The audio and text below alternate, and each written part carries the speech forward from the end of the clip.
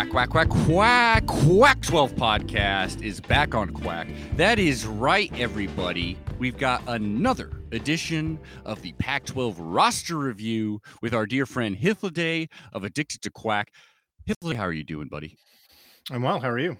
I'm doing great. I'm doing great because we got the one and only true frenemy of the Quack 12 podcast. That is his official title. We've nailed it down. Too close to be a true enemy, but too many hate-filled memories towards his team to truly be a friend. And that is, of course, Travis Johannes of Building the Dam. You can find him on Twitter at Travis Likes Dogs, spelled exactly like you think it would be. Travis, how are you doing, man? So, all right now I'm a little salty. You had that great intro with the quack quack quack quack. It's one thing that sucks about beavers is there's not really a good easy that's a beaver noise that I could. You don't keep a mini chainsaw on your desk. No, see that's that upsets people too because people are like, why do beavers need chainsaws? So it's a whole thing. But I love it. So I need a sound. When Miami created the turnover chain and then everybody else copied that, I disliked all of them with one exception, which was the Beavers turnover chainsaw, but only for the wordplay. That's it. The wordplay is great, and especially because for safety they removed the chain. That's. If somehow they could replace the chain with a safe but pure gold chain, that would be amazing. Or can Timber Joey play two roles, come down from Portland and I don't know. I think there's people trying to get and by people I mean probably 2 Twitter accounts and they just happen to be ones I follow, but that are trying to get Bernice the Beaver to come back. They're trying to bring back Bernice. I get you. Benny's wife, I believe, or at least something years ago, and then she just disappeared and nobody. He's a bachelor. Much like the Platypus Trophy, just kind of disappeared, and no one really knows. We're reviving it now. No, that game is called the Platy now. I love it. As much as I'm usually not down, it should be called the Platy. Absolutely. I'm usually not down for just gendering random things. However, I do usually like when they got the counterpart mascot, and I mean, especially I'm thinking of U of O here. You got Daisy Duck. I mean, we got to do another handshake deal with the devil, aka Disney, but I feel like we could get I don't know. That would be fun. I think Arizona's the only school because they got Wilbur and Wilma. Well, what about UCLA? Do they? Oh, they do. You're right. I think that those are the only ones topping off my head. I don't, and the tree is just some, Well, I think that the tree is self-pollinating. Yeah, who knows what the hell there's some commentary about Stanford fans. Anyways,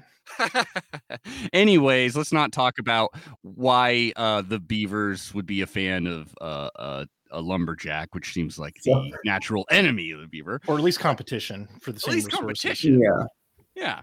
Let's talk about this goddamn football team, which in 2021, I'm just going to ask you right now, Travis, is this a step forward for Oregon State? Is it just idling in neutral, or did you actually take a step backwards? 2021, how did it look? 2021. I think it was a step forward. Yeah, it was. It's one of those you look back. I think we were talking a little bit about it before we came on. It was one of those years where you look back, you're like, oh, they were so close to really having a breakout season, but also they were real close to having another non-breakout the other way, whatever you want to call that, breakdown season. I don't know. There were a couple close games in there, so yeah, I think it was definitely a step forward. Finally making a bowl game for the first time in since 2013, I've got it written down right here. That's right. I don't remember the bowl, but it was against Boise State. You don't remember the bowl? Oh, the 2013 bowl. The 2013, yeah. The Jimmy Kimmel Bowl. I swear, the second I heard that there was a Jimmy Kimmel Bowl coming out, that is going to be the one we're in because that's a fucking joke. The Hawaii Bowl. It was 2013. It was the Hawaii Bowl against. That's Hawaii. Right. Yeah, I remember that. Somebody got in trouble in that game because of public urination. That's the other. Wow. Sorry, that's the only thing that is important in that game. I mean, I imagine the Beavers lost because you don't remember it. That's my guess. They won that one. All right, there you go. That's something we have not done yet as a team. We have not beaten Boise State. So there you go. Got that on us. Jimmy Kimmel. Yes, that is certainly someone I tune out as the second I see him on my screen. It was, the broadcast was kind of embarrassing because like Utah State went on this drive where they executed like 3 trick plays successfully while Jimmy Kimmel was in the booth and he was like losing his mind about it. Yeah, it wasn't fun. Yeah, I mean, we all remember that college football playoff commercial with Jimmy Kimmel singing us into the new year. Oh God. Maybe I'll play that right now. Listeners, if you're hearing that right now, that means I was on top of my shit. If you're not, that means I was very lazy. But you didn't cut it out, which means extremely lazy. Yeah, super. Yeah, because you're hearing this. So yeah. Let's get into this actual season. So 7-6 is the record. 5-4 in conference. There you go. Started off at Purdue. This game was pretty damn close, actually. It was a loss, 21-30, but Oregon State was battling in this bad boy, and it was on the road. Actually, the Beavers had a 23-21 lead in the fourth with around 3 minutes left, but they weren't able to pull it off. BJ Baylor had 2 touchdowns. Omar Spates had 12 tackles, and you're just going to hear that a lot this season because that dude was just on fire. Everything was funneled towards him, it appears, because he got a lot of tackles, him and his buddy. And then the game against Hawaii. I'll never forget watching Oregon State at Hawaii on Facebook at midnight. And everyone's fighting everyone. Everyone's fighting their own teammates. Got some missed field goals left and right, if I remember. It's quite the game. That game inspired one of my favorite headlines I'd ever written at Building It, because I was the one that on tab for doing the game recap, the instant right after the game recap. Mm-hmm. And this game's ending at like 1 a.m. or something freaking stupid. And it was just one of the dumbest games that I've ever watched. I disagree. I loved it, but continue. It was dumb in so many ways. It was entertaining, but just some of the stuff. I think Oregon State was leading at halftime, and then and then they turned into a pumpkin at midnight. Everything. But yeah, I think it was Oregon State plays dumb game, loses in dumb ways or something like that. And I think one of the comments was like, this writer was either drunk or very tired. Yeah, he's drunk on Pac-12 after dark. Gets us all. Yeah. Yeah, that game was nuts. I loved it. But this game was very different. And I do believe, Todd Graham was the coach at this point, and they're mutinying against him, as they should, because he was a pretty terrible dude. Anyways, you beat Hawaii, though, 45-27. Baylor had 3 touchdowns and 171 yards. Dear Lord. 21-0 lead at the half. And Chance Nolan, 302 yards, 2 touchdowns. So it was just an ass kicking. And then against a forgotten ancient rival, when you're talking about Northwest teams, I'm talking about Idaho. You look at 100 years ago, Idaho was a real foe against us. Now, not so much. 42-0. Wasn't Idaho in the precursor to the Pac? Yeah, they were in the PCC. Yeah, that's right. Now they're not. Are they an FCS team now? Didn't they knock down? That's right. Good for them. First possession forced. So actually, you forced a turnover on the first possession on downs, and then you went 69 yards to get the touchdown, and that's basically how it went over and over. Yeah, Tyshawn Lindsay got the 18-yard touchdown pass. It was just. I mean, you should beat Idaho. That was one of those games you didn't really afterwards. You're like, okay, I didn't really learn anything from this game, but we did what we needed to do. So, okay. There you go. It was funny because it was on at the exact same time that Cal was playing Sac State, where Cal also posted 42 points, but gave up 30 points. And I was like, these two teams had somewhat different performances. Oregon State should wipe the floor with Cal, therefore. Okay, but we'll see. Then USC at USC. Here's a big one, baby. And 45-27 win in the Coliseum The first road victory over USC on the road since 1960. Damn, 1960. Beavers scored on 7 of their 10 possessions, and it's also the most points ever scored against USC. So, hell yeah. I mean, this has got to be a big old nail in that coffin for Clay Helton. So, actually, you kind of screwed us over there. Yeah, that was a fun one. It's like I said, it'd been I don't even. Since 1960. Yeah.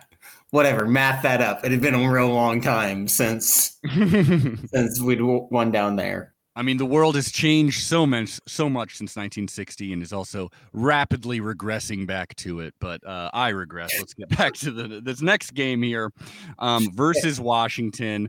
Oh, boy, this is when I take out my secret Beavers jersey I've got buried under the floorboard. I put on the hat, bring out my chainsaw, and I just love watching the Beavers beat Washington more than anything. I love it, except for the Ducks. They won 27-24 in this most terrible year for the Huskies. Everett Hayes hits the last-second field goal for the win. We'll talk about him a little later, too. This is not his best game-winning field goal of the season. No. Or best field goal, I should say. Top of the Pac-12 standings for this week, anyways. Oregon State sitting up there. Baylor had 111 yards, 2 touchdowns.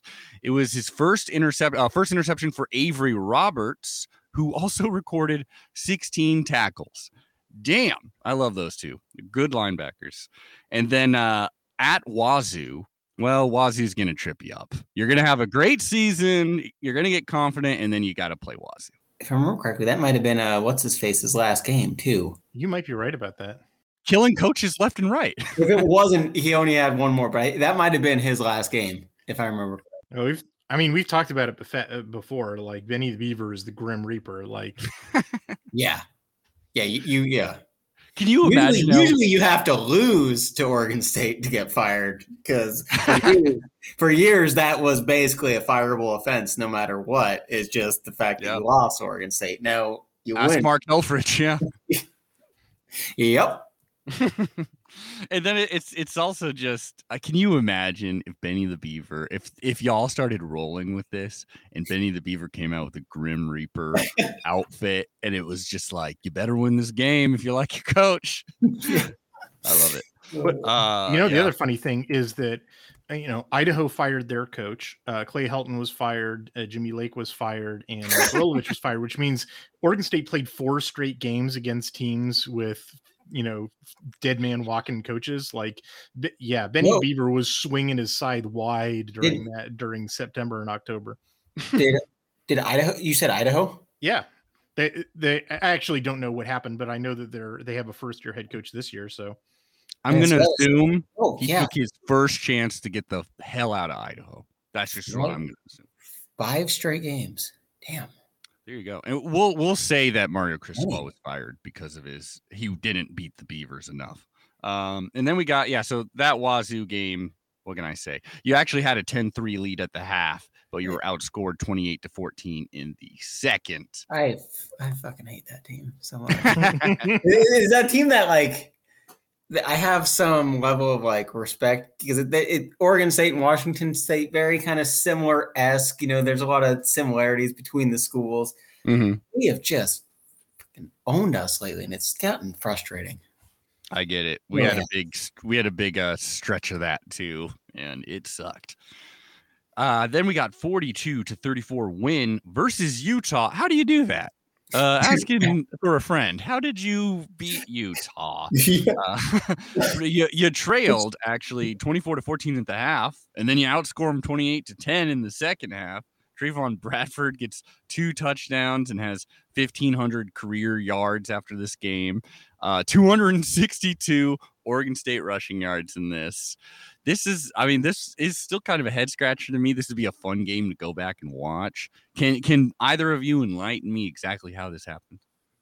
I can't. And I wondered that multiple times throughout the season as the season went on, and we lost some of our other games and saw Utah just go on a run. How the hell did this happen?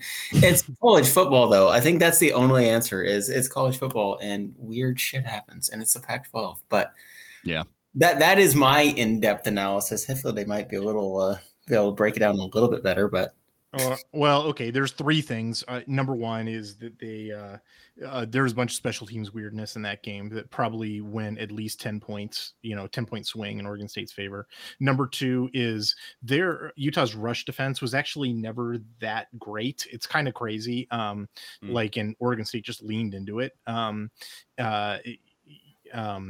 then the third thing is Utah didn't really become Utah until the next week. Like their sort of kick-ass run starts, with that game against UCLA, and at that point they sort of become unstoppable. But like for the first like half of the season or so, it was a surprisingly shaky team. Like remember that was the team that was getting beat by Arizona State in the first half the week before, and they were sort of like stumbling through the Wazoo game, and they lost to San Diego State and BYU, which hadn't happened in a long time. Like the Utah didn't become Utah until late, so that's why. Well, the old saying, Utah gets better and better in November. As always. Okay, so here we go. Then came at Cali. I say Cali now.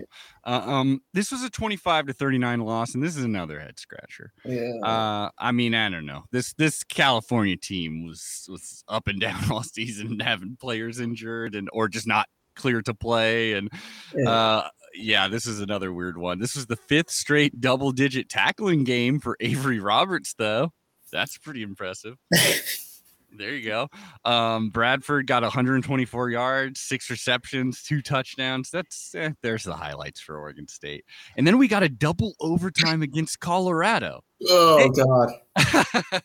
That game we talked about this with Jack Barsh. He was also kind of like, oh, God, even though he won this game. But, this is a nuts one. And this is where you get, of course, the 60-yard field goal to send it to overtime, which is a program record for Oregon State. So way to go, Everett Hayes. Yeah. Yeah. That was just, I honestly, I kind of forgot about that game until like just now, because as you're going, I'm looking, I pulled up last year's schedule so I'm like, God, that game. We get a lot of that here. That game. We don't got to talk about it anymore. It was crazy. That was one of those weirdest games. Well, that was the game that got Tim Tibesar fired. There you go. Yeah. Benny done Grim Reaper, his own coach there finally. And then against Stanford, a team that beat Oregon and looked pretty terrible most of the other days. You beat them 35-14. BJ Baylor became the 9th Beaver over 1,000 rushing yards in this game. And the one thing that really helped the Beavers here is early on, you got an interception and then you got a field goal or a block. You blocked a field goal, and that really threw the Cardinal off. They were scoreless in the first half, and then Oregon State was able to pull away. And then we got against ASU versus ASU, a 24-10 victory. Undefeated at home, this made you, which is pretty badass. You were so excited to go undefeated at the Dam that you blew it up. Is that the case? That's basically it. Yeah. We said we're never going to top that. You can't go better than undefeated. So let's just blow the shit up. Get rid of it. Go out on top, man. I dig it. And now we're going to play games at Providence Park next season. Hell yeah, dude. Oh, man, that's great. See, that is actually a true Oregon State tradition, too. Y'all been playing on Multnomah Field 100 years ago all the time. It used to be if there was a really big game versus, I almost said the Civil War, but that's absolutely not Civil War. Between these two teams when they would play, so they didn't destroy each other's towns because they were sick and tired of that, they would just go up to Portland. Because it's like, okay, here's a fair thing. And when you played a big team, it would just make sense to play at Multnomah Field. So that would be great, actually. I would love to. Oh, man. It's just the one game at Providence Park. Yeah. It's just one? Oh, damn. Yeah, it's Montana State. So it's like that. Yeah, they're opening against Boise State and Reeser. So Oh, I would love it if it was just every single week. You'd be up there for me. I'm not 100% sure of the logic on it, but of like just like one weird game, and after there's already been other games that start. I don't know. I don't really understand it, but whatever. It'll be fun. Then we got versus Oregon, a 29-38 loss. Nolan actually had a career high 308 yards, and the Beavers did have a lot of success in that second half. You outscored us 26-14, but the Ducks just had too much of a lead early on, and we win the Platte because that is what it is officially called. But you made a bowl game. That's got to be the biggest deal. That's it. We made the bowl game. Never don't pay attention to what happened in the bowl. Just just made it. Who cares? Honestly, who the hell cares what happened in the Jimmy Kimmel Bowl?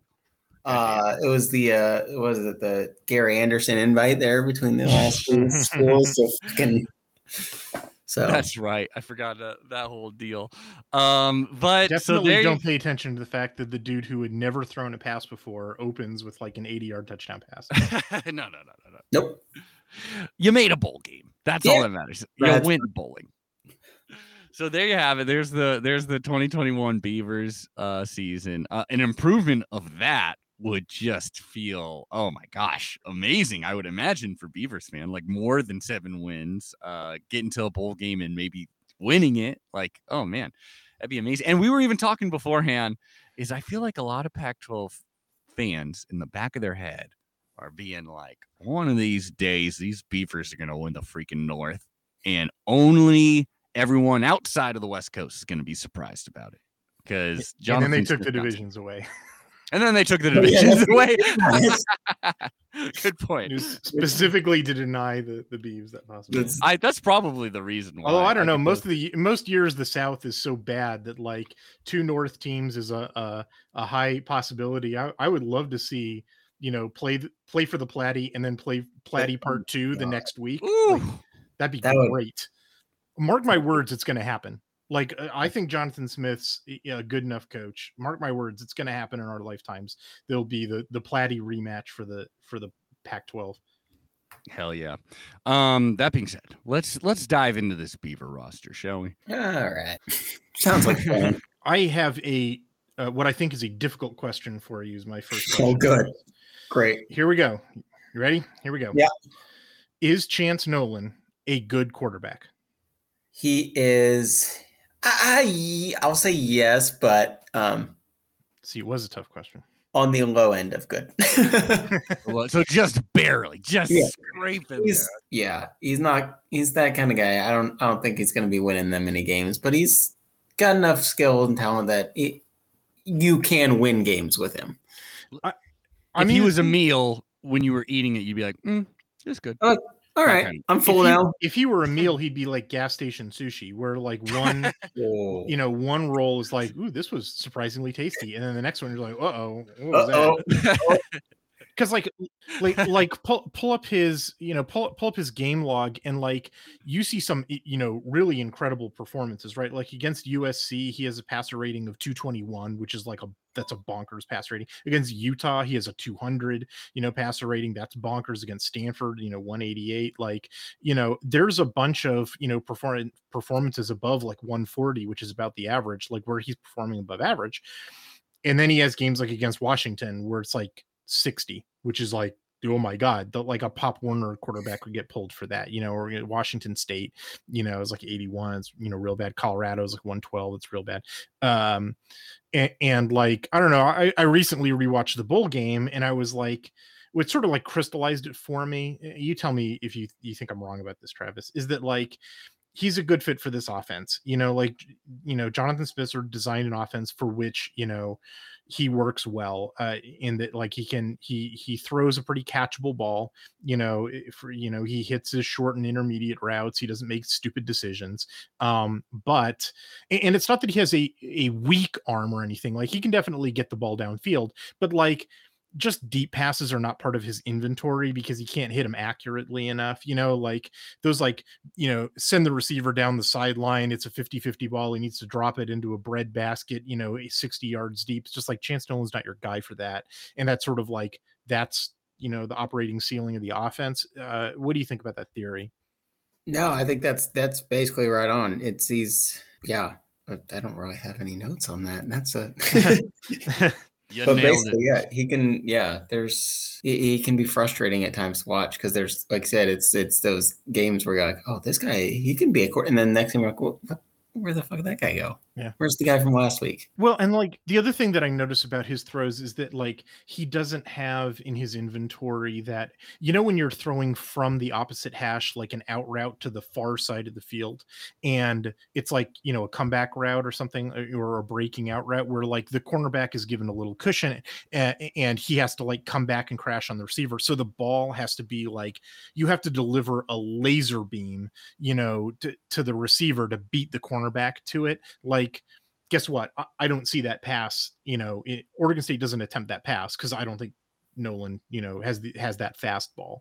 I guess the way that I would put it is that like I think that he's a below average quarterback, but I think that Jonathan Smith is an above average playbook designer, and Smith just wisely took the stuff out that Nolan can't do, and so that makes Nolan look above average. That's sort of how I conclude. Travis, you think I'm wrong about that? Yeah, that's about right. I think it is. It is just he has enough talent, he has enough skill that the coaching staff can make him a good quarterback, or they can at least make it appear he's a good quarterback. And it's a damn good offense, no pun intended. Like there's, they ranked number 19 in F+, the advanced statistics.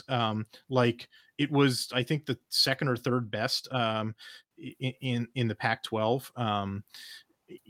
And considering Oregon State's, talent level, which is like, I think like number 3 or number 4 in the conference, or worst in the conference, like, the what Oregon State is doing, and specifically, I'll single out Jonathan Smith, like is doing with that, level of production. And again, I'm not trying to dump on Nolan. I'm just sort of, it's remarkable because it's like Nolan's not a Heisman candidate. Like he didn't have like Robert Griffin III dumped in his lap and he's just riding him. You know what I mean? Yeah. Yeah. And it speaks volumes of this coaching staff, what they've been able to do. I mean, even, with Nolan, but even if you look back with Jake Luton, who has his limitations too, they I don't know. I think they can. I would be really excited, and unfortunately, it hasn't really happened yet. And I'm that's one of the things that scratched my head with is I would love to see them get a legit, real good quarterback in this system and see what they could actually do with that. Yeah, I mean, it's not going to happen this year, obviously, and. Who knows how, the way the recruiting class is going, it doesn't look like it's going to happen in 2023 either, but like it is. Yeah. I wonder why that too. I really feel like, why not, why not some 4-stars show up and really light it up? Anyway, the room that they got, Chance Nolan obviously has his job. I don't think that's controversial at all. I think I'd be a little worried about the backup situation though, in case Nolan's unavailable, because Neuer and Vidlak, Neuer, the guy who transferred in from Colorado, who had that great 2020 season, like I think he got the job for like half a game, and then he got pulled. He is transferred. He's out of eligibility, I think. Sam Vidlak, who I actually he played as a true freshman in the spring game in 2021. I kind of was like, ooh, he caught my attention, but he has transferred out too. Do I have that right? Yeah, he's out at Boise State now, I believe. Ooh, you get to see him in the first game. That's interesting. I have no idea where he is on their depth chart, but that would be interesting to see if he came in and was starting. Yeah. So as far as I can tell, it's there's a few guys in the room, but it looks like it's a 3-man race to the extent that it's a race at all, between Nolan and Tristan Gebbia, who was the Nebraska transfer. He had the job in 2020, but like he got injured. Nolan, got the job. It looked like Gebbia re-injured himself right before the 2021 season. What's his status? Is he back to full health, or what's the deal? I don't know about full health, but it sounds like he's at least going to be able to push for that job. He didn't, he's still, I don't think he'll be healthy enough. I don't think he'll have enough time to actually really push for it. But I think he's at least going to be able to play this year versus where he was last year.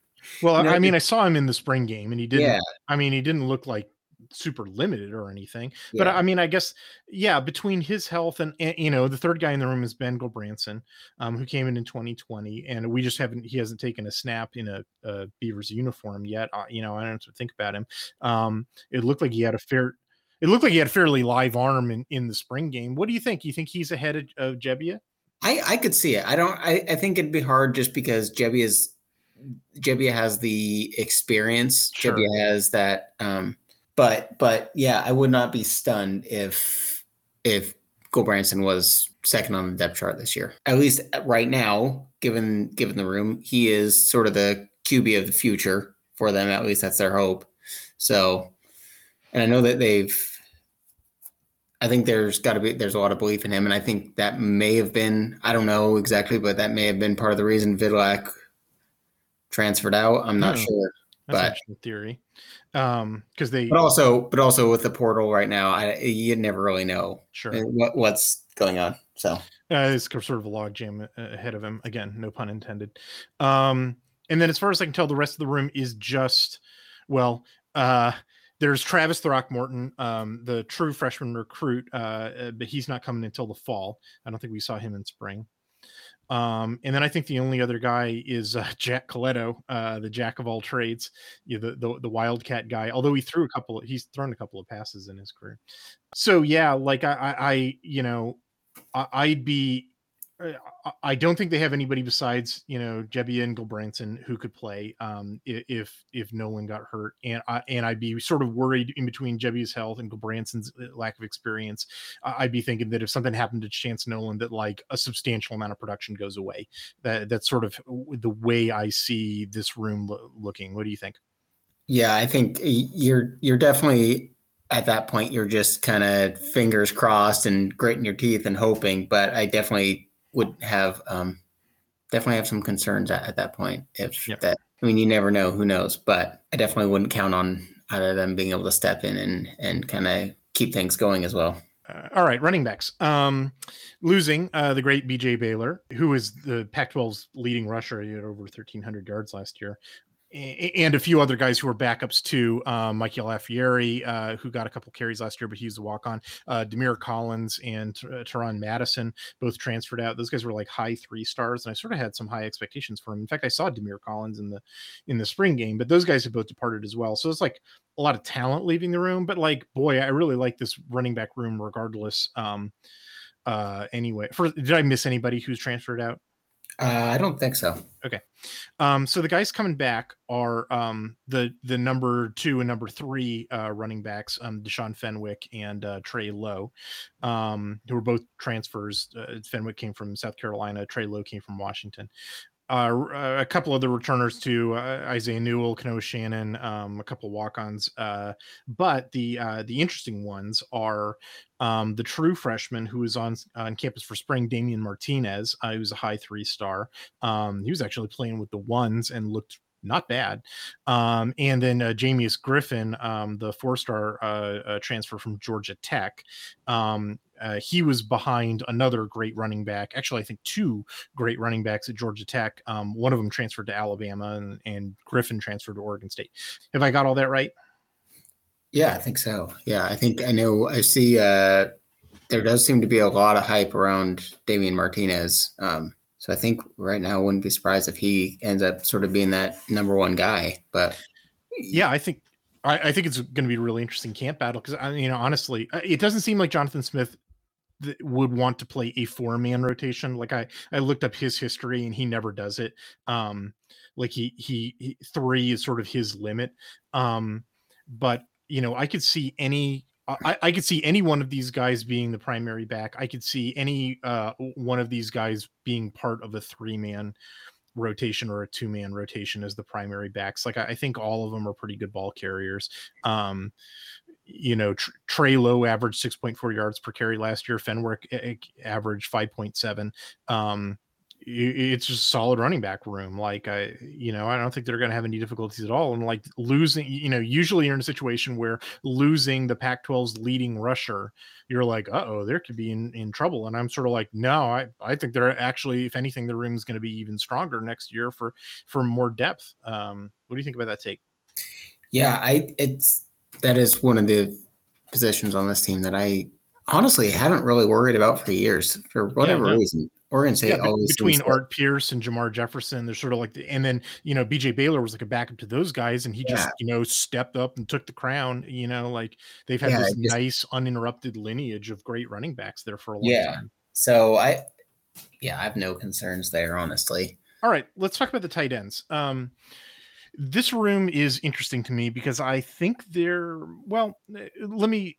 let's get the personnel down. Last year, they were playing, first of all, a lot of 12 personnel, meaning one running back, two tight ends, a lot of snaps. And in fact, what they played, the second most that they played was not 11 personnel, one tight end, but rather 13 personnel, three tight ends. So the two primary ones were Luke Musgrave and Tegan Cotoriano. And then the third guy who would come in was Jake Overman, but he was exclusively like a blocker. I don't think they threw him a single ball. I know he didn't catch any. Do I have all that right? Yeah. Cotoriano is off to the NFL. Musgrave and Overman return. They also converted one of the tight ends to an offensive lineman, Tommy Spencer. We'll talk about those guys in a minute. I think that's it. Is that right? I believe so. Yeah. Sorry. Yeah. So then here's my question is that this room's got, several dudes in it. Musgrave obviously has his job. I don't really have any questions about him. He's a great tight end. He's part of a football legacy. Great human being. Yeah, definitely. I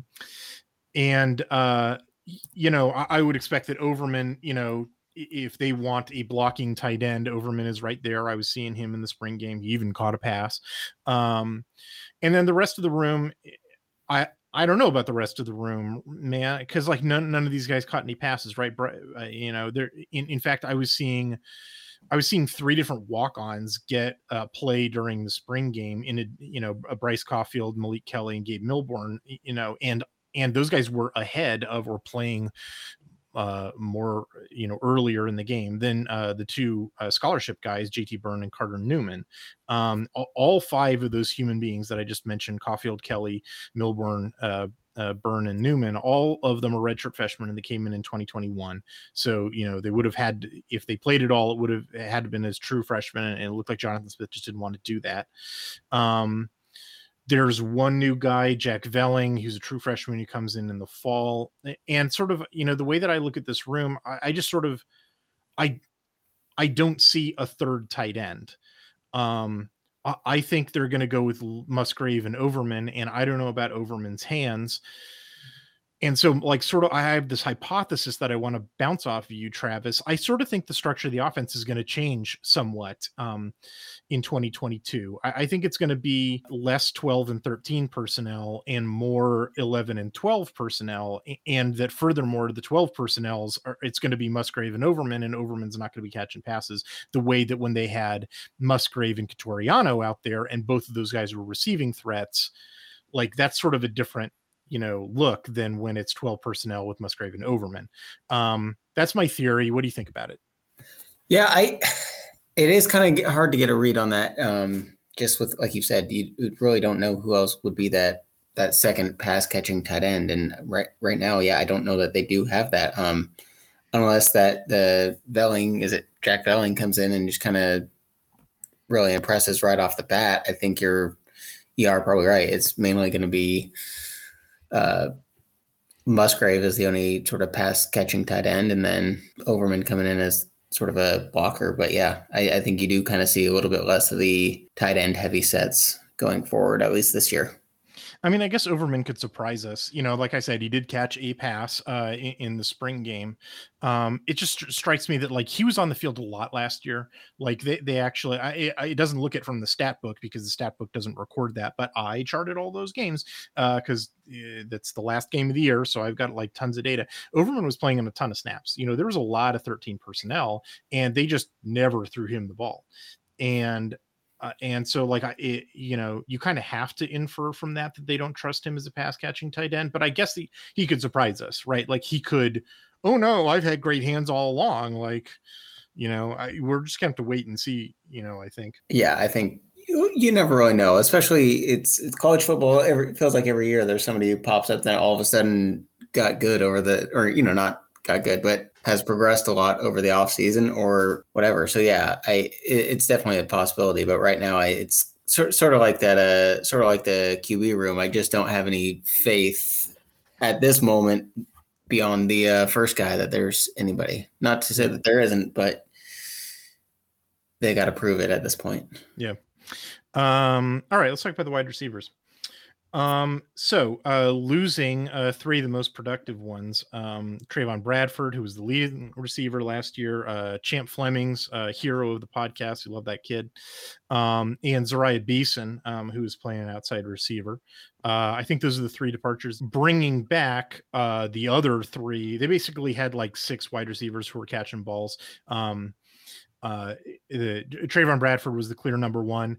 Trayshawn Harrison, who returns, was the clear number two. And then there's like a five-way tie for number three, where they all have like about 200 yards. Two of those guys leave, Flemings and Beeson, but two of them, come back. That's Tajon Lindsey and Anthony Gould. And then sort of they return the rest of the team, to Silas Bolden, Josiah Irish, although he was really only getting sweeps. Like I don't think he was targeted on any passes. A couple of the scholarship guys and Jimmy Valson and Trevor Pope, who didn't get any catches. And then the big question mark to me, and I actually have another theory about this. The question mark to me is Micaiah Tongue and John Dunmore. Those guys were 4-stars who transferred in from other Power 5 programs. Tongue was from Georgia and Dunmore was from Penn State. And when they showed up, I was like, oh, this is where they want to go. Like these are the new outside receivers. They're taller than everybody else in the room. They're going to get a bunch of catches. And then they combined for 2 catches last year. What's the story with Tongue and Dunmore? Do you know, Travis? I have no idea, because I wondered the same thing. You just you sort of expected them to hop in and contribute a significant amount more than they did, which, like you said, was basically zero. So yeah, I don't know if it's getting into the system. I know. I really don't know. I was definitely expecting a little bit more from them both, and I'm curious if it'll be one of those things where after a year of being in the system and, like you said, losing some of those guys that were ahead of them, maybe if they're if this is the year where they start contributing, but I really have no idea. Well, the thing that's interesting is that, when I was watching the spring game, the 3 guys who they were playing with the number 1 offense, when Chance Nolan was out there, was Harrison, Lindsey, and Gould. And, I'm sure that Harrison has a job locked down. Why wouldn't he? Was the number 2 receiver last year. The dude is 4-1. He was a 4-star. He transferred from Florida State. Lindsey transferred from Nebraska. There's like 4 different 4-stars from other Power 5 programs in the wide receiver room. It's like, yeah, some unkind statement to be made about the Beavs there, but whatever. Harrison's, definitely got his job locked down. But here's the thing that's interesting about Lindsey and Gould is that those guys are built like slot receivers, or at least they would be in most offenses. Like Lindsey's 5'9", Anthony Gould's 5'8", and those numbers, frankly, I think are being a little generous to them. That might be with like their cleats on and standing on lollipops. And the thing that was curious to me was that, like, okay, this is a 12 personnel offense, and like all these guys who are catching passes are short dudes, right? Because Champ Flemings was getting a ton of patches last year, and that dude's the ultimate short dude. Like, that I would have expected, given that outside receivers are playing on every snap, like put in the tall guys, Jonathan, but instead it looked like the primary receiver core, like Travis, you would have towered over this wide receiver core. I'm pretty short myself, but yeah, I would have at least kind of fit in. You would have fit in with this receiver. I mean, that's my. This is the thing that like I said, I'm really curious about how maybe the exit of Tegan Cotoriano and not having a replacement for him in the pass catching sense might tilt the offense towards the wide receivers. And then the second part of that equation that I'm curious about is that like they've got, tall dudes, tall 4-star transfers from Power 5 programs in the form of Tongue and Dunmore, who like, in fall camp, if something really clicks for them and they like push, I guess I'll put it this way. If I were a Beaver fan, I would be really happy if in fall camp I was reading a bunch of reports about how Tongue and Dunmore are getting reps and Lindsey and Gould are it's happening at their expense. Like, are you with me on that one, Travis? Yeah, I would like to see a little bit more them utilizing that height, because you do have some of those bigger dudes. I mean, Mekhi Tongue is 6'2", 224 according to his. Yeah, that's a pretty big dude for a wide receiver. That's a big dude, like, I mean that's a big dude in general, but it's yeah. I mean, hell, they could just treat him as a replacement for Cotoriano, Yeah, I'm kind of curious if that's sort of what's going to happen if he's. Well, we didn't get to see. He was being held out in the spring game, so I didn't get to see him. But like I did see Dunmore, but he was playing with like, he was catching passes from Gulbranson, like that. He was kind of low in the order of appearance.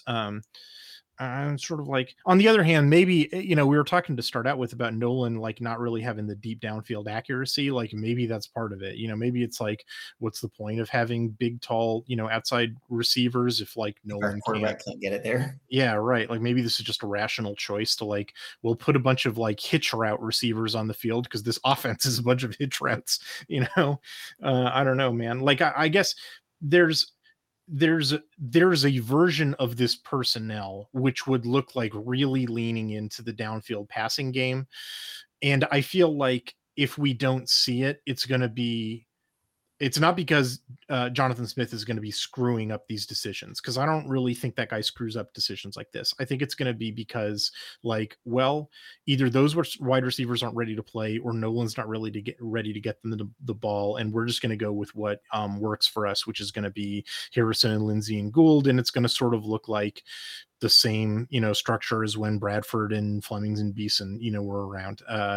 That's sort of how I think this offense is going to look, that they've got a choice to make. And I think I know which one Jonathan Smith is going to make. And it's going to be based on like, the readiness to play of, there's certain taller wide receivers and Chance Nolan's ability to get them down the field. What do you think about that theory? Yeah, that is actually, I hadn't really thought about that theory much, but that does make a lot more sense, because they're just, sort of the limitations of the quarterback and these other receivers that maybe fit that a little bit better. So yeah, I think you're probably onto something there. You've thought about it a lot more than I have. Well, I mean, I guess I study Jonathan Smith a lot because I think, I do this for the, every Pac-12 team. And like, we were raving the other day about Colorado's defensive coordinator, Chris Wilson, because he wants to run a certain type of defense, but the personnel that he inherited for Colorado, just like that roster doesn't fit that type of defense. And so it looks like he's going to run a different kind. And I was like, oh my God, this is so rare in the Pac-12 that a coordinator, is capable of, well, we're not going to do my preferred thing because it doesn't fit the roster. And like the other dude who like, I trust to make those decisions, like I would like to do this, but I don't have the personnel for it. So instead I'll do this other thing, is Jonathan Smith, right? Like, don't you feel like you just sort of trust that guy to not make boneheaded, stubborn decisions like that? Yeah, definitely. He makes some boneheaded decisions, but that's more about game management sometimes, but I'm not getting into that right now. But yeah, as far as the personnel and as far as the, like you said, sort of how he wants to run things, I do think that is one of the things that has really helped kind of get Oregon State sort of turned around definitely turned around from the Gary Anderson area. Still not necessarily where we'd want to be, but it's just that he can look at the roster and say, okay, this is the offense. This is what's going to best fit this roster, instead of trying to, like you said, jam a square peg into a round hole. He's running a top 20 offense with a bottom 20 talent pool. Yeah. Like he's no dummy, like you can't be a dummy and pull that off. All right. Speaking of great coaching, let's talk about the offensive line. Boy, I really like Jim Michalczyk. I really feel like he's the best, the offensive line coach in the Pac-12, maybe the best position coach, period. Like what he was able to do with this level of talent is just incredible. Yeah, it's one of those things every year I kind of look at the O-line just from a personnel standpoint and kind of think, oh no, this might not be good. But year after year, he finds a way to make it work. So I just don't even, it's one of those positions that I've kind of stopped worrying about to a degree, is that, they're losing two pretty big guys, and Nathan Eldridge and Newski Boonham, right? Yep. And those are two really big losses. But I don't really have too many concerns that they're going to be able to fill it, because I think Michalczyk is such a good coach. He's going to figure out a way to make it work. And over the past couple of years, it's still not where you'd like it to be, but the O-line recruiting has improved some. I think it's as recruits start to see, oh, look at what they can do here. They realize they want to come play here, or at least come play for Michalczyk. I don't know.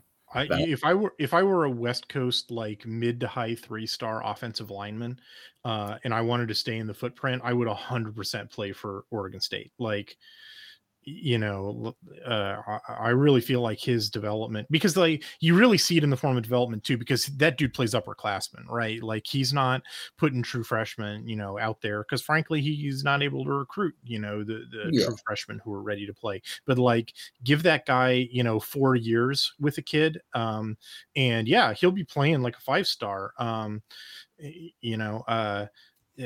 So like, well, all right, let's talk about the actual personnel. As you mentioned, Eldridge, the center, and Kia Boonham, the right guard, have left. Returning, they returned the starting left tackle, Joshua Gray. They returned the starter at left guard, Jake Levengood, but he was injured, I believe, halfway through the season. So Marco Brewer came off the bench and played, I think, the second half of the season. Marco Brewer also returned. So that's like 3 starters at 2 positions. Bring back the last year's right tackle, Brandon Kipper. And then bring back a backup that we saw play right tackle a few games, Talise Fuaga. I think those 5 dudes that I just mentioned are the new starting lineup, because I think what I was seeing in the spring game was Levengood, again, last year's starting left guard. He slid over and was playing center. Brewer just became a full-timer at left guard. Kipper, interestingly, slid over from right tackle to right guard, because I think he figures that if he's going to make the NFL, he's built more like what the NFL wants a guard to look like, so he would wants some experience of that. And then Fuaga is going to become the full-time right tackle. You think I got that all right? Yeah, that's kind of what I was going to say as well. So yeah, it looks like. Well, I mean, they tipped their hand in the spring game like that. Yeah, yeah, exactly. All you had to do was watch it, and you sort of got your answers. On the other hand, unless on the off chance one of the recruits comes in and really makes some noise, but I don't foresee that necessarily. So let's talk about that in a second. The starters, just to put a bow on what the starting lineup is going to look like. They're basically returning. Well, it's 4. Essentially, what it works out to is 4 out of the 5 dudes return, which is good, and they're all pretty experienced. Which with Michalczyk's system, like the more experienced you are, the better you play. So that's good too. But there are a couple position changes, right? So we haven't really seen Levengood at center. That's sort of a question mark, right? Like there's always the case when you have a new center. Like, is he going to have good communication with the quarterback and with the other linemen, and calling out protections? It's sort of a question mark there. It's sort of a question mark whether Kipper, who's spent his whole life as a right tackle, how he's going to work out at guard. Wait and see on that one. And then Fuaga is relatively new. He didn't get a lot of experience, and he's relatively young too. I think he came in the 2020 class. And only 2 years with Jim Michalczyk. That is pretty young, for his system. So even though we know who the starters are, I sort of think there are a couple of question marks, there. What do you think? Yeah, basically that, and some of the depth is a little question mark always, but But yeah, as far as the position changes, it would be interesting to see. Yeah, Kipper moving is the one I'm actually kind of most interested in. It was interesting. Last year, there was some thought that he might leave early, because I know, if I remember correctly, he was honored at senior night because they thought he might be leaving. Because I remember seeing that and go, "Oh, what is he?" But then I guess he decided to stay and definitely bring a lot of experience on the line. But it is always interesting when you start moving guys around. Even though they're returning all this returning production, for the offensive line under, like I said, I think the best offensive line coach, in the conference, and it's very experienced. There's still enough question marks, and and the performance last year was just so incredible that, like, I'd be worried about a little step back, just because it's not, it's not a 100% clean transition. There's still some questions to be answered. And then, as you said, the depth. This is where I'd be really worried about guys getting hurt, because they're already two of the guys that I was sort of counting on as being backups were being held out because of injury. Jason White and Haneli Bloomfield. Like I said, they converted a tight end to left tackle, Tommy Spencer, and he was actually getting the reps with the 2s and the 3s in the spring game. And like, that guy's too small. He's like 40 pounds underweight for the role, and he's like the best left tackle replacement they've got. That's scary. And then, I'm not kidding about this, all 5 of the dudes that I was seeing, with one exception, Jacob Frenzy, who was a low 3-star. The other 5 dudes that I was seeing in the spring game are all walk-ons. Tanner Miller, Zach Holmes, Brian Espinoza, Nick Sewing, Marco Belsteri. Every one of those guys are walk-ons. And then I was seeing an FCS transfer, Campbell McHarg, play left guard, and I was seeing a true freshman who, we just finished talking about, like, Michalczyk doesn't like doing that. Dylan Lopez, playing center, late in the spring game. It's sort of like, oh man, I'm worried. I'd be worried about a single injury on this offensive line, because I sort of feel like these guys are totally inexperienced. The recruiting ranking's not great. It's a ton of walk-ons, and like, it sort of feels like Michalczyk hasn't had time to work his magic on these guys yet. So like, I feel like, I'm not hoping for this or anything, knock on wood, it doesn't happen, but like, I'd be really worried as an Oregon State fan that they're like one turned ankle away from a loss of production here from the offensive line. What do you think? Yeah, that's kind of always the concern with this team, because they just, maybe it's getting a little better, but they've never really had much depth at the O-line, and that's one of those. Well, but last year they had 2, right? They had Marco Brewer, who was able to step in for Levin Good, and they had Fuaga, who was able to step in for Kipper. And like, I can't identify, who's this year's Brewer and Fuaga. I can't identify him. Can you? Yeah, no. my hope is that it would be Dylan Lopez, because he was a fairly highly recruited. He had offers from a lot of other Pac-12 schools. Mm-hmm. So you kind of hope that maybe he could, but again, like you said, that's a true freshman, and that's maybe the FCS transfer Maharg, like or Bloomfield was a transfer from Utah State. There's some experience, but like, Bloomfield was injured and we didn't see him at all last year. I sort of would have expected to. But, well, one other thing to note is that you are totally right about the recruiting ticking up. They took in, 4 guys. One of them's Lopez, who, like, man, you might be right. That guy might be the primary backup as a true freshman. The other 3 guys, Luka Vincic, Nathan Elu, Jacob Strand, they're all better recruits than the rest of this, room, right? Like, Vincic is Lopez is a 0.86, Vincic is a 0.86, Elu is a 0.84, Strand is a 0.83. And I mean, the rest of this room are 0.82s, 0.81s, 0.80s, 5 walk-ons. That's a significant uptick in recruiting. And it's just like the way that Michalczyk, plays it is like, well, that's really great news for 2025, Yeah, exactly. Like, yeah, just sort of like the immediate concern is I feel like they're going to have pretty much the same production as they did last year if they stay healthy, but like, when has that ever happened? I mean, I guess we'll find out. We'll be surprised. Hopefully, it'll be a pleasant one. Like, if somebody gets hurt, because like I said, and you passed on, like I can't see who the replacement is. Yeah, I can't at this point either, honestly.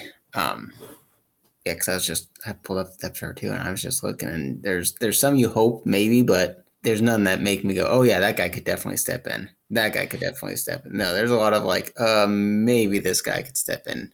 Well, correct me if I'm wrong, but the 7 guys who we already mentioned, Gray, Levengood, Brewer, Eldridge, Kiabunam, Kipper, Fuaga, those 7 guys were the only ones who played last year. I don't think we saw a single snap for any of the rest of the room, did we? Not that I'm aware of. Yeah. Yeah.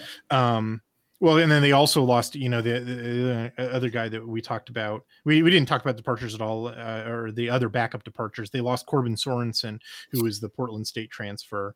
They also lost Brock Relsfree and Cooper Darling, who might have been able to play too. So they've got some backup departures as well, and Sorensen, he was like the longtime starting right guard for Portland State. So that's another one where it's sort of like, well, maybe, but I think he ran out of eligibility. I hope there aren't any injuries here, but I really feel like it could be a potential trouble spot, which for all the praises that I want to sing for Jim Michalczyk, he needs time to work his magic because he's not getting blue chips, these guys need time and experience, and those things are sort of in short supply in the backups for Oregon State this year. So we'll have to, be hopeful that they're all healthy. That's just kind of always the concern when you're sort of as much as I hate to say it, lower level sort of team, is just that depth. You don't have that. We've got you recorded saying that now. Be ready for that to be a drop that we play. It's interesting. It's really interesting because how much rotation you give in the offensive line, because one thing that I noticed, in a lot of different positions on Oregon State, I see what I believe to be a deliberate attempt to rotate in multiple guys to be, departure and injury proof. And it's one of the many things that I've always appreciated about Jonathan Smith is I can see it at defensive line and linebacker and wide receiver and a couple other positions where it's like this seem running back, defensive backs. I see a deliberate attempt to make them to give experience to guys and not just play the starters, all the way through. Because I definitely see that with other teams where they're surprised by someone leaving and they're like, oh no. And the other thing that I've noticed other Pac-12 teams doing, Oregon is one of them, but I also noticed it from UCLA and a couple other teams, is on the offensive line sort of getting away from the conventional wisdom of you play your starters unless you're forced to pull them, where they sort of were deliberately making drive by drive, replacements. And I'm sort of like, hey, Jonathan, why don't you try that out with the offensive line? So you're not in this situation. They were sort of, one of the reasons I think Brewer was ready to play was that he had played earlier, but that was because of an injury. It wasn't, that it wasn't an elective choice. And I sort of feel like, hey, you should take this logic. Other teams are doing this now. The ice has been broken. Take this logic of play your backups during meaningful minutes to get them some experience. I think it applies to the offensive line too. But it's sort of been the one exception on Jonathan Smith's team where he doesn't do it. I don't know. I really hate to see them bit in the butt for that reason. Yeah, but I part of me also wonders if it's because they recognize there's not really a whole lot of options to play, and you don't want to play someone who's gonna fall on their face just to get them experience and have, so there is that right. I mean, so much of Oregon State's production was 100% because of their offensive line, and they couldn't afford, to have a fall off. I mean, they barely made it to a bowl game, and that's been the goal for 7 years or longer. Wow. When you say it like that, it hurts. I know. Right. But you could definitely see that's no, the stakes are too high, for this position, we'll have to cross that bridge when we come to it, because we can't afford to give the backups any experience now. We need every one of the starters playing to get us to a bowl game. I could definitely see that being the logic, and sort of going back to what I was saying earlier, I trust Jonathan Smith to make those decisions. And so the fact that he made that decision about the offensive line sort of, in my opinion, gives us a clue about the readiness to play the backups, which is, all right, let's switch over and talk about the defense.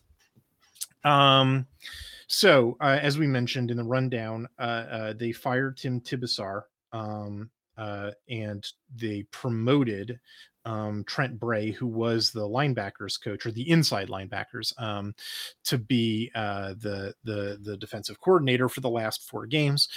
They won 2 of them against Stanford and Arizona State, although in my opinion, I kind of don't think that was because the defense changed or anything. It was just because those teams sort of packed it in. And then, they got beat by Oregon State, and they got beat, by Oregon, and they got beat by Utah State.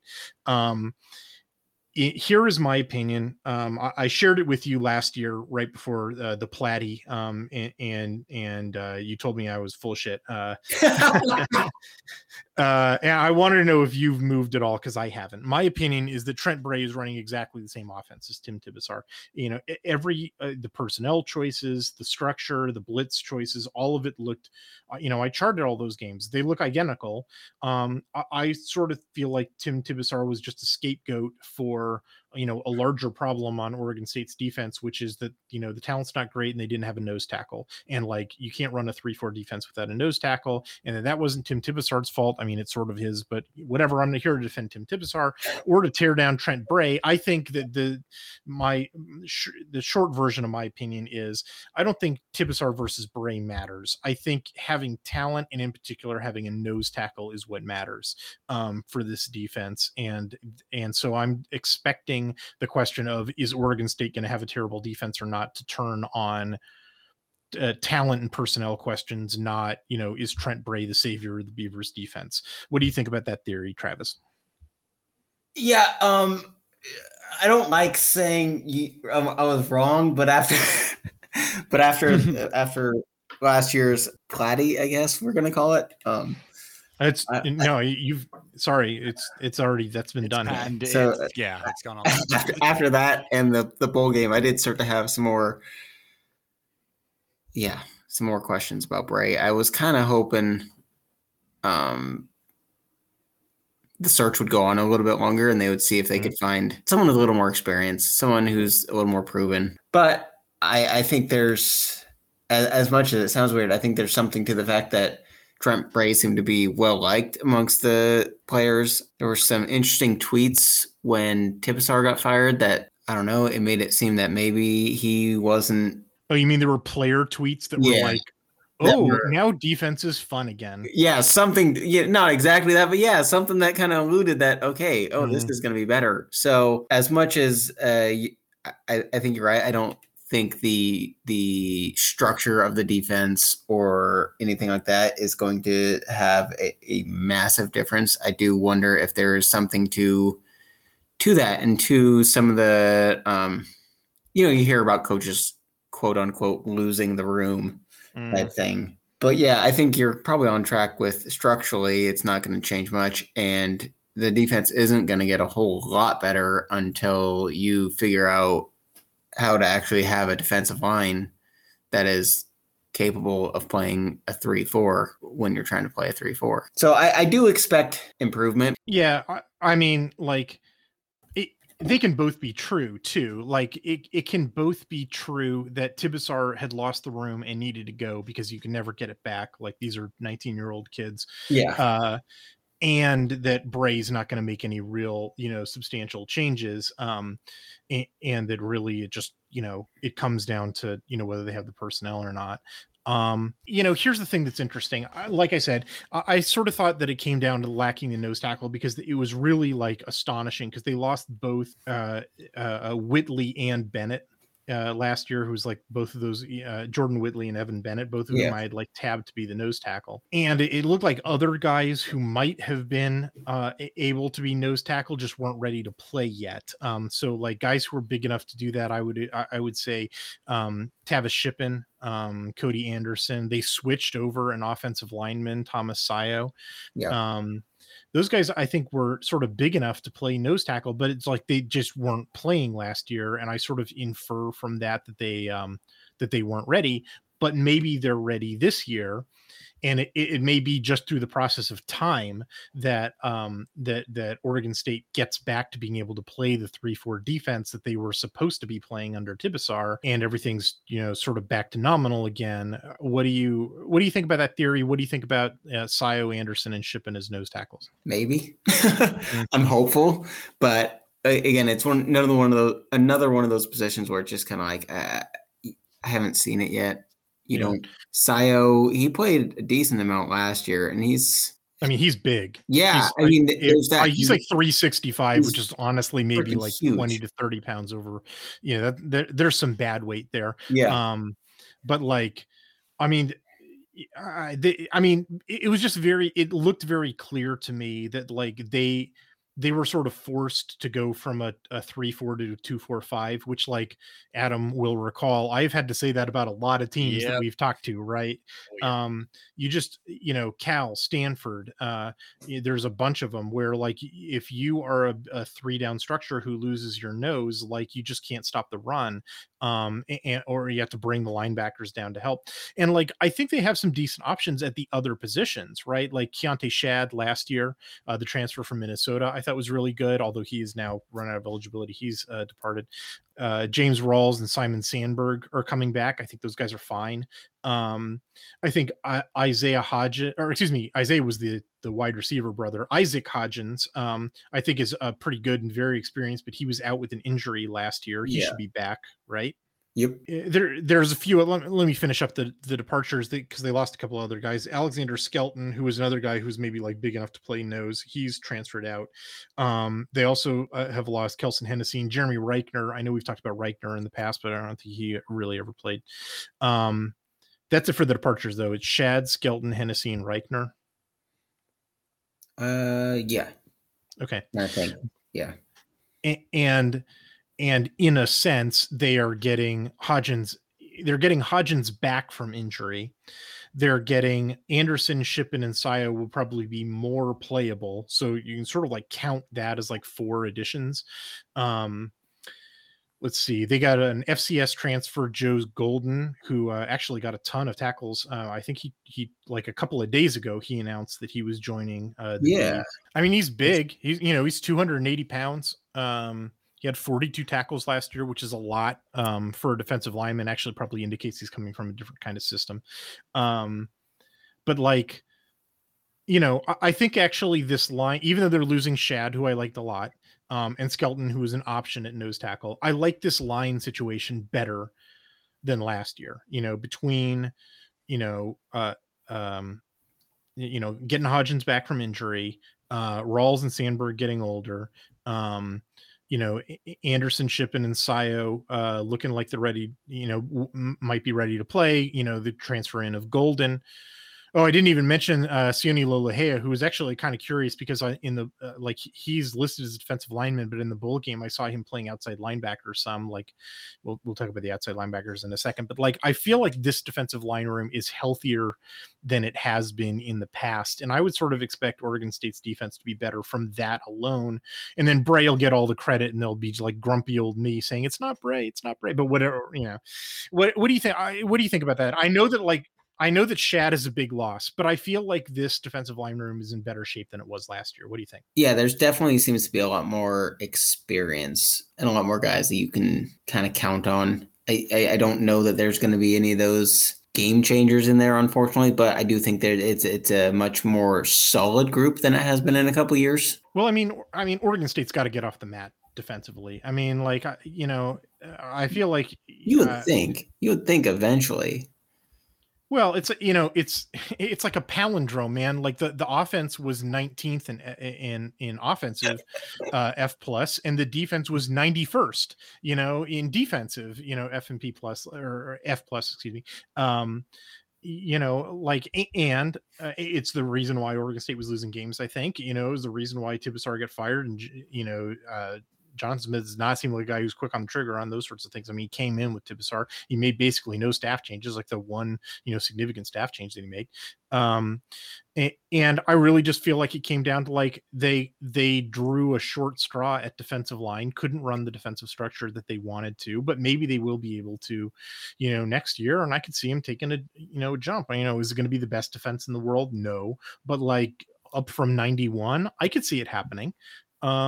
Simply because I think the defensive line is in better shape. What do you think? I think the phrase with the Oregon State defense the past several years is like it it can only go up, right? It can only get better. So, and it has very slowly, but yeah, I am less worried about the defensive line than I have been the past couple of years, but it still is a pretty big question mark. Right. I mean, it's basically we're banking on a bunch of things which haven't come to pass yet, right? Yeah. We haven't seen, the Sio Anderson and Shippen. We haven't verified that Hodgins is back to full health because I think he was being held out in the spring game, and I think Sio was too, right? Yeah. We haven't seen Golden yet, like, even though, hey, 42 tackles for a defensive lineman, but, came in after the spring. All of these are, it's question marks. And so you're right. Anytime it's a question mark, it could be the answer to that question could be the unhappy one. And so therefore, no improvement at all. And if my theory is correct that really this whole defensive problem just comes down to the defensive line kind of, not having the personnel that they need, then like that could continue. But on the other hand, there's a lot of reasons to think that, it could be better and therefore the defense would be better. So I don't know. I'd be optimistic about it. Yeah, I'm hopeful. Let's talk about the outside linebackers. So losing the most productive one, Andre Hughes Murray, also losing Addison Gums, the guy we talk about every year and who never plays. He's finally run out. He retired or whatever, and yeah, because he was still getting they were still like not that long ago, like, oh, happy birthday to linebacker, and I'm like, he's real? Is he on the team? Yeah, and then now that I think he got into coaching. It's like the high school or something. I don't know. Maybe I might have that wrong. I think they made him in charge of the platypus trophy, and so he's in the secret chamber wherever that is hidden. Yeah, that was an interesting. The Addison Gums experience was interesting. There's been a couple of those over the years. Well, we'll wish him well. This is sort of a situation that reminds me of the defensive line room in the sense that, they lose, really productive guy in Hughes Murray, but they're bringing back the other guy, who's playing almost every snap on the other side, Riley Sharp. Again, this is a position where I thought that Smith smartly rotated through dudes to get him some experience. So like Corey Stover, Samisi Saluni, Ryan Frankie, Katie Brownholtz, all those guys were getting reps last year. Not a ton, but like they were getting some real game experience. Like I said, Lolo Hea, the defensive lineman, looked like he was cross training at outside linebacker, so he could step in, if there's a problem. And on top of that, they're sort of getting two new guys after a fashion. So John McCartan was injured last year. He had to sit out the whole year. I think they're pretty excited about him. He was playing with the number one defense. And then Andrew Chatfield, who's a 4-star, he transferred from Florida, but 2 weeks into the season, so he had to sit out the entire season. He's coming in too for the outside linebackers. So I don't know, maybe he's going to be another Addison Gums and you never see him, but let's cross our fingers, So between Sharp and 4 semi-experienced backups and then 2 quasi-new guys in the form of McCartan and Chatfield, who both look like they're fairly athletically gifted. I'm sort of they lost Hughes Murray and the potential of Gums, but I think this outside linebacker group actually looks at least as good and maybe even a little more reliable than last year's. What do you think about that take? Yeah, it is. It is sort of like you said. It's sort of similar to that defensive line position. It's just there might not be necessarily any game breakers there, but there's a bunch of dudes where you're like, okay, this guy could play. There's a lot of players there, and you hope maybe 1 or 2 of them can really pop off and have a great year. But even if not, you have enough players that have experience and have shown them they can play at this level that it's at least a position you're not that worried about. And here's the other thing about the outside linebackers, unlike what I was saying about the defensive line. I don't think issues with the outside linebackers are reasons why Oregon State had defensive problems last year. I think this unit did just fine. And they'll be, basically just fine next year, maybe even a little better. Although, like I said, there is a question mark for replacing Hughes Murray, and it could be that the rest, none of these other guys are ready to fill his shoes. But I have a hard time believing that with all the different options that they have. I think this, this unit wasn't the problem last year. I don't think it's going to be the problem, next year, and has been fairly well managed. Is sort of how I feel about it, and that's it. What do you think? It hasn't really been a problem for Oregon State the past few years. Linebacker's been one of their strengths. Mhm. One of the only strengths, really, of the defense. Well, it is interesting because Tibesar was the defensive coordinator and outside linebackers coach, where Bray only had inside linebackers. And so now that Bray has been promoted, not only did he promote to DC, but he got the OLBs as well. So I guess we'll have to see whether or not he can coach the OLBs as well as Tibesar coach the OLBs.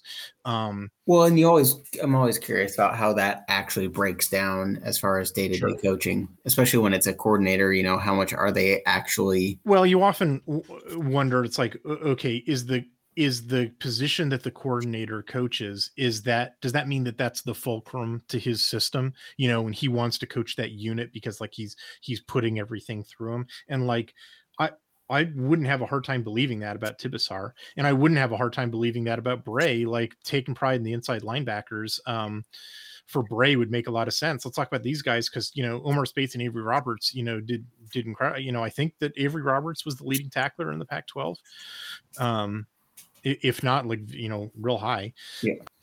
Roberts has run out of eligibility. I believe he's with the NFL now. Declared early. He still had a year, but he went undrafted, which was somewhat surprising to me. Yeah, but I think he signed a free agent. Yeah, he did. Yeah.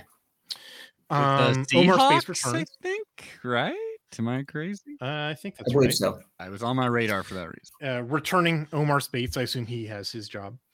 And then this is another position, that I was mentioning earlier, where like I feel like Smith has done a good job rotating through, backups, because it looks like Kyrie Fisher-Morris is totally, he's ready to step right in. They've got another back.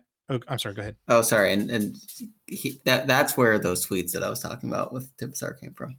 Was mainly Kyrie Fisher. And then once because he rarely played with Tibesar, and then once Bray started coaching, you saw Fisher on the field a lot. So I'm not sure what that was. So that was just unrelated, really, but just I mean, if he's excited to play, it's good. That's good. Inside linebackers need to be the excitable type. They got to run at 1,000,000 miles an hour. Another human being is trying to get past them. Other backups include Eston Mascarenas Arnold, who got some reps last year. The always popular Jack Coletto is longtime linebacker backup.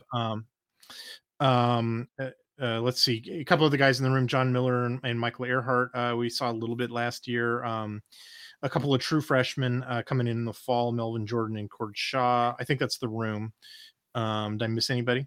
I think that's it. That's actually all that are at least on my radar. I think it's pretty good depth. I think that Speights is pretty reliable. I think, Fisher, Mascarenas Arnold, Coletto, Miller, have a degree of experience. It's hard for me to imagine they run out of bodies.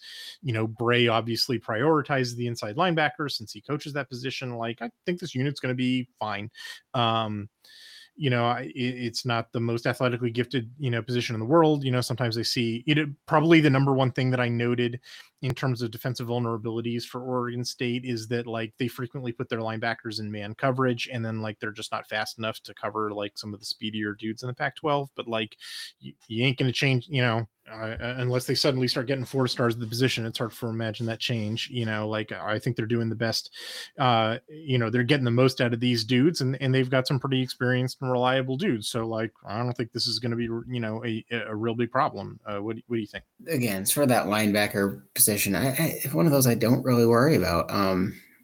Omar Speights is absolutely a stud. Yeah, and I think there's enough talent in the other guys around there that they can fill that position that is not going to be a concern for Oregon State. You think Speights is going to go year early too? I would imagine so.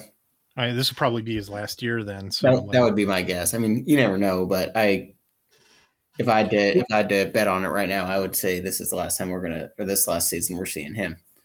Well, I've noticed a pattern with Smith is like when he thinks he's got a guy who's going to go early, he starts kind of paradoxically, he starts putting them on the bench a little bit more to let the backups get some more experience. If he feels like Speights, this is his last year with Speights, he's going to want to train up, Mascarenas Arnold and maybe, some of these other guys a little bit more than you otherwise would have expected. I'll put that down as a little side bet, that we see more of like John Miller, for example, the mid 3-star I bet we see a little more of it this year. See it. Yeah. All right, let's talk about the defensive backs. This, like the defensive line, is the unit where I think really the defense had its biggest problems.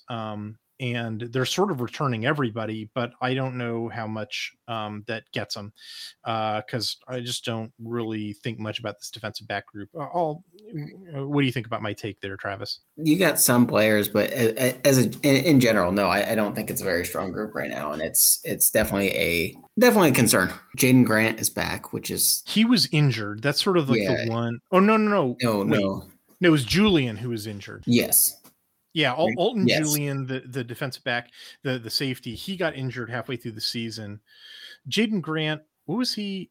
He was held out for the spring game, but that was just some minor. I think that was just precaution and just kind of that they know what they're. I think a lot of times with those guys, they know we don't need to see him in the spring game. We know what he's bringing to the field. If he's got a little bit of an injury, we're not going to push him out there. No, that makes sense. So. There's 3 departures from this group. 2 of them transferred out. Jojo Forrest and Arnaz Madison. Madison was funny because he was playing in the spring game and then transferred immediately after. So I think we know where he landed on the depth chart.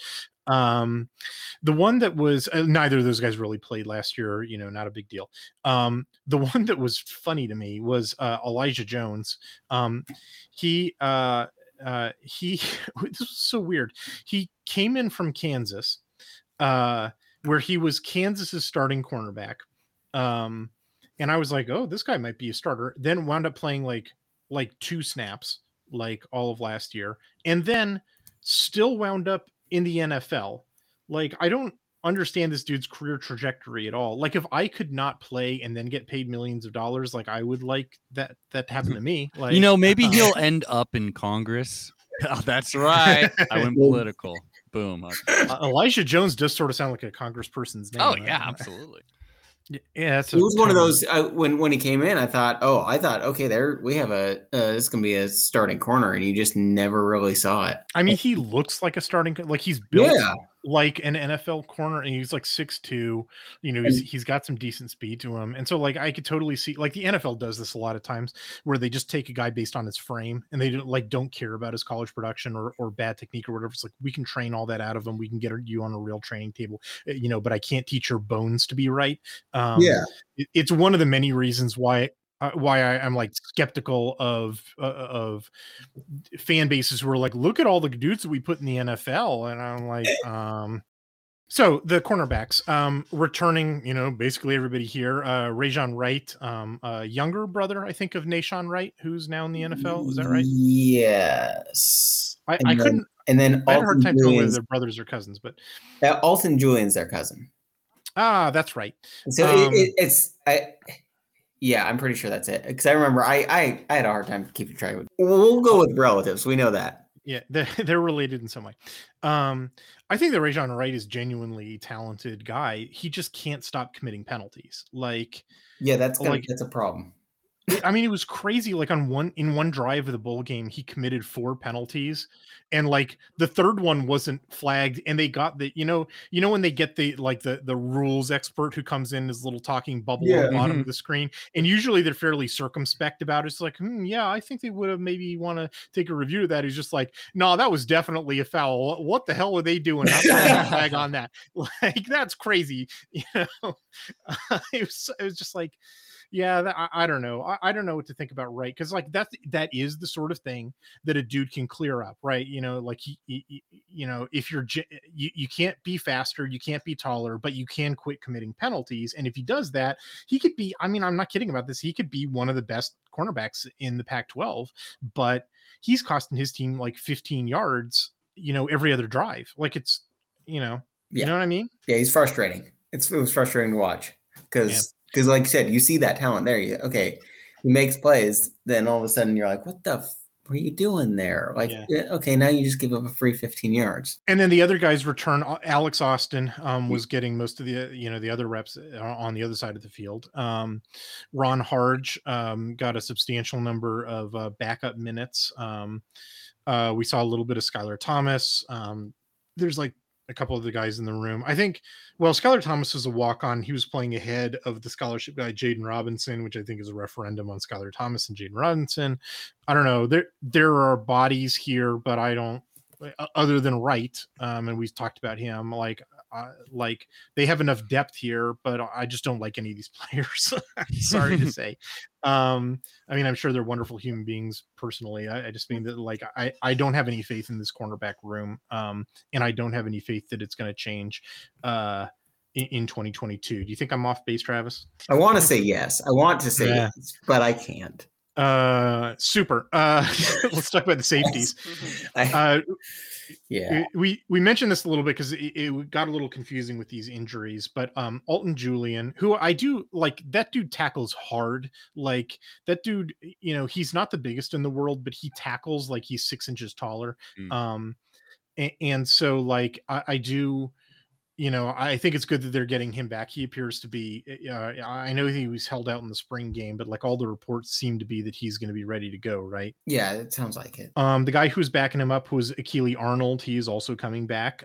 He basically played the second half of the season. They bring back, and here's the interesting, you know, one to me, which again I think is sort of telling, that the Jadon Grant and Kaiton Oladapo were both walk-ons, right? But they were like, you know, the leading tacklers in the unit. Those guys are starters. They probably have their jobs locked down, but it makes me think the rest of this room stinks because walk-ons are beating them. What do you think about that take? Yeah, I think Grant especially has kind of outplayed his walk-on status. Has just he's one of those who's progressed so much that it's Oladapo's fine, but like you said, it is sort of an indictment on the rest of the room that no one can get past fine. Yeah. Well, I mean, it's interesting because, you know, other than, like I said, Julian and Arnold, who were, you know, they were splitting time because of that injury issue, and nice to have Arnold, you know, as a guy who's, you know, able to play, you know, as a backup. So, you know, there's some depth there, but, you know, there's only, I believe, 2 other, you know, scholarship guys, you know, who were rated out of high school in the room, Jonathan Riley and Winston Russell, who I don't believe we saw at all last year. For either one of those guys, and they weren't true freshmen either. They'd been around for a while. In fact, Riley was a JUCO, you know, he's been around for a long time. And then there's like in the spring game, you know, I know that we mentioned a couple of guys were being held out, Grant and Julian and Wright. But like I was seeing like 4 walk-ons, you know, Kane and Massey and Tyson Thomas and I think one more, you know, and it sort of felt like they were reaching, you know, they were like, we don't really have anybody here. It kind of makes me think, you know, that some of these new guys that they took, like they've got 2 true freshmen coming in the fall, Sam Mason and Carlos Mack, I think could seriously be in competition for backup time. And then the intriguing one is Ryan Cooper, the JUCO who came in. He was available for the spring game and I think was playing the nickelback in the number one defense. Now that's with, like I said, Grant and Julian being held out. So like, who knows how that shakes out. But I think, you know, given the lack of depth or looking like playable depth in the rest of the room, I feel like Cooper has a real shot to be either a primary backup or just straight up beat somebody to get a starting job. And I feel like the freshmen are probably in the mix in the fall. What do you think about that take, Travis? I hope so, honestly, because I think there needs to be, I mean, it just not, and that's not necessarily I just hope they're good enough that they can come in and push it because we need it. Yeah. I mean, I really feel like this is the position. I mean, I know injuries sort of played a role, but like, I really feel like, you know, you could pass on Oregon State, you know, pretty easily. Yeah. And that's, you know, how the hell is that Tibesar's fault? You know what I mean? Like, and how the hell is Bray supposed to fix it? You know, like, I just feel like the defensive backs, you know, that they've got are just not, you know, just the speed and the raw athleticism and talent just isn't there for them to be able to stop the pass if they're left alone, if the pass rush doesn't get home. And like, and I don't feel like that's going to change much in 2022. You know, the fact that they're sort of returning, you know, so it's like, yeah, you know, they're returning basically 100% of their production, but like that doesn't really make me feel great, or it wouldn't if I were an Oregon State fan. And I would really, you know, be crossing my fingers that some of the new guys, you know, come in and change that equation.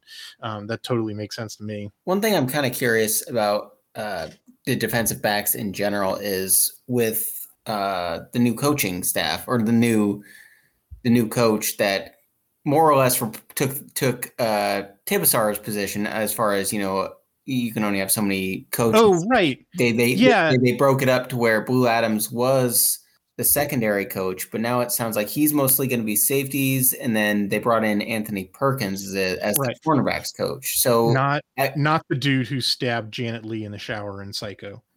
Not that Anthony Perkins. No, that's a reference. I mean, that would be a remarkable accomplishment because I think he's been dead for 30 years, but like. And so has our defensive backs. Oh, man. This is why we have you on, Travis, for just amazing one-liners like that, knocking it out the freaking park. I mean, that's what Oregon State does, right? You're all our baseball school, and we pray you stay a baseball school. But, Travis, this is the last part of it all. We've taken enough of your time. Let's talk about what you think the win record's going to be for 2022. It's our favorite part. We've put the spotlight on you. You're either going to look like a genius or a complete idiot here. So it's the pressure couldn't be higher. Now, like you said, the non-con here, we got you didn't say this, but an old foe here. We got your Boise State is coming back, looking for some revenge for that 2013 Rose Bowl loss, I guess. When a lot of these kids were 8 or whatever. Oh yeah, that rubbed them real. Well, this is all they have, man. I mean, come on, it's Idaho, baby. But yeah, so they're coming over to Corvallis, and you're taking on the Broncos, hoping to beat them again. Something the Ducks have never done. In football, and then at Fresno State a week after that. Wait, is that? We've never beaten them. Yeah, we've played. Are you 0-3. 0-3, and then immediately Cristobal was like, you know what? Well, I mean, I like to say it's Cristobal. It's probably a whole bunch of people, but Cristobal's like, you know what? We're scheduling you for 3 games in the near future to even it up. And he immediately stole their defensive coordinator. Andy Avalos was the guy who beat him in the 2017 game. And he was like, okay, you coach for me now. And then they took him back. Yeah, so it all worked out. So at Fresno State a week after that, they got a new coach. So who knows? Then we got Montana State and Portland. And now I'm kind of pissed that there's not more Portland games. For real, can you imagine the Platte at PK Park? Like, I know you're giving up home field advantage for one of us, but I would love it, and I think that'd be an event that people would really like. It's a throwback to 100-year-old kind of thing that's been happening. I don't know. I would love that more than Montana I just love the fact that I love the fact that you just called it, or you want to do it at PK Park? Is that what you said? Oh, is that what I said? Yeah, let's play it at the baseball field. Who cares? Why not? Truly old school. Let's play on that lot in front of the library in Eugene. But oh man. You miss Arizona. You don't want to miss Arizona. It's a good play. But you also miss UCLA, which who knows? Yeah. I don't know. But then we got road Pac-12 games at Utah, at Stanford, at Washington. That's going to be guaranteed win for the Beavers. At Arizona State. So what do you think? I hope some Washington people are listening to this just for that right there. Oh, they don't like us. I can tell you that much. Sorry, Gaby. Well, our numbers do go up. I think, let's see. We did have a pretty big uptick, I do believe, in 2017 when we got our just absolute asses handed to us. We did have a boost up on the week after, so I think we had a bunch of Husky fans that loved that episode. That wanted the Schadenfreude. Oh yeah.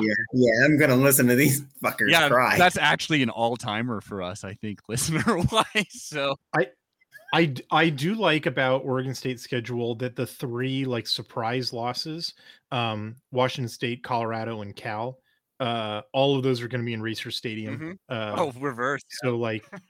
So revenge at Reser Stadium. I like that they get USC at Reser Stadium in Game 4, spoiling Lincoln Riley's debut. If the Beavs do another Jaquiz Rogers all over Lincoln Riley in Reser Stadium, would just be mwah! Yeah. Did you just say they Jaquiz all over him? Yeah. I mean, he was the one who destroyed them in 2008. Like, I just love that. It is his name. Like, what's your objection? Nothing, I guess. Never. I was trying to figure out how far I take this, honestly. Well, we'll see. If y'all beat USC, then we'll just ride that into the grave. Don't worry about that. But how many wins you getting, buddy? Oh, are we counting? Okay, in the regular 7. That's good. Yeah, I get to 7 too. 7. I think it's hard to imagine beating Utah again. Like, they're going to be revenge minded, and that game is at Utah. Mm-hmm. But you know what? Every other game on there, and like, I'm sorry, you're not going to get a Duck fan to say you're going to beat the Ducks, but like, every other game on the schedule is winnable. Like, it really is. Like, absolutely. Yeah. 10. Yeah. There's like, I'm not like, just because you have a winnable game doesn't mean that you win it, but like, there's 10 winnable games, and if Jonathan Smith is the coach I think he is, that's 5 games right there. And then he just needs to be a better coach in 2 more games to get to 7. I don't have a hard time believing that. Weirdly enough, one of the ones that kind of surprisingly gets me worried the most is that Fresno State game at Fresno State. That just that has that weird feeling. We'll see, because they were pretty good last year. Now they lost their coach, but they got Tedford back. So, yeah, right. Mm-hmm. Who knows? Luckily, I mean, dang, if Washington wouldn't have kind of destroyed them a little, dismantled them a little bit by taking the coach, that team would be rearing to go. It feels like. Yeah. But no. But I could definitely see them finishing 5-1 or 4-2 at home. And then it's just it's a rock, skip, and a jump to another bowl game. I actually have a hard time seeing Oregon State missing a bowl this season. I think the offense will be basically as good as it was last year, and it was a top 20 offense last year. And I think the defense, because of the defensive line, fingers crossed issues that we discussed, I think the defense, I mean, Jesus, don't make me say it, but the defense can't get worse, and there's a good reason to believe that it'll get a little better. Because Trent Bray is better than Tim Tibesar. Yeah. Mm-hmm. Well, I think you all are going 11-1, and then we're playing for it all. That's what I think is happening. 11-1. Travis, dear Lord. And then that would be, is this year they're doing the 1 and 2 Pac-12 football championship game, right? That is correct. Yeah. Okay. So we could go 11-2 or 11-1, and then go 12-1 after we beat you in the. You called it. We're taking that as your official stance for what's going to happen next season. There we go. I mean, it's not the craziest stuff, because it's just for all your sweating about Fresno State, that doesn't count. It's just the non-conference games, and they've got a. I feel like, except for the last one, all the games in Racer Stadium are winnable. Wow. Except for that. Not even giving us winnable. No, what are you kidding? Oh, no way. You've never beaten us in the history of this rivalry. Yeah, right. Yeah, no, man, dude, well, I guess I'll put it this way, because they didn't just straight up get rid of divisions and everybody just plays everybody at a free for all, or you draw names out of a hat. They still have the same, divisional setup for the schedule. And so that means that if you think that Utah, USC, and UCLA are all going to be good this year, and Arizona State still has rump talent, left on their team, that they could all beat each other up, pretty bad. And, it's entirely possible that 2022 is a year where the South wishes the division still existed. And that it winds up being 2 teams in the North, and who the hell else is in the North, right? Stanford was 3-9 last year. Washington was 4-8. Cal, Wazoo, maybe. I mean, yeah. It's just man. It's not the craziest thing in the world to suggest. And we got a new coach with the new QB. I mean, who the hell knows what's gonna happen? Yeah. Now I'm talking it. 12-0. 12-0 Beavers. Dear Lord. Okay, we've taken up enough of your time. I like that we've gone from me going 7 wins to you giving us 12. That escalated quickly. It's so the Platy has greater savor. Oh, absolutely, absolutely. We do it all for the Platy, the greatest trophy in all of college football. At Travis Likes Dogs is where you're gonna find our friend on Twitter. Building the Dam. Also, go check out that website. It's a great website. And leave a comment. It'll be the first one. Comment. Yeah, absolutely. Say Quack 12 podcast sent me here. Let's see if anybody does that, and I'll love it. It won't be hard to find. Travis Johannes, Blowing Up the Dam is your book. I imagine you'll release one day in the future. Yeah, it's my memoir. I do future plugs now too. Travis, it's so nice talking to you. Every year, we'll see what kind of crazy shit happens in the Pac-12 this year. It's always fun. I always go into the Pac-12 year thinking, what's gonna happen, and then about 3 weeks in, you're like, well, I don't know shit. There was a lot of pain in that. It's always fun that you just said. Yeah. And Hythloday of Addicted to Quack, please go there. Check out the duck dives. You won't get a better, more thorough examination of the Pac-12 than there. At Addicted to Quack on Twitter as well. At Hythloday, the number one, HYTHLODAY, #1. And you know what? I'm going to do something I always forget to do, like a good podcast host. I'm going to plug this podcast. That's right, at Quack 12 Podcast on Twitter, Quack 12 Podcast. We got a website.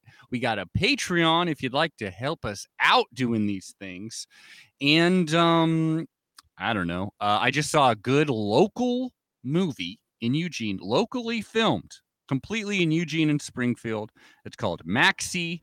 It's a little bit of a heavy movie, but it's available on streaming right now. You'll be helping a local filmmaker out. I thought it was a really good endeavor, so check that out.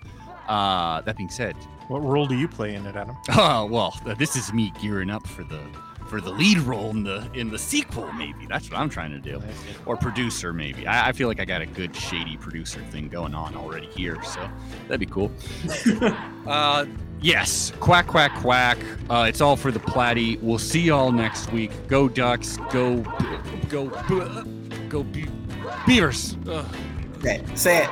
Beavers. Go Beavers. Damn it. It's terrible.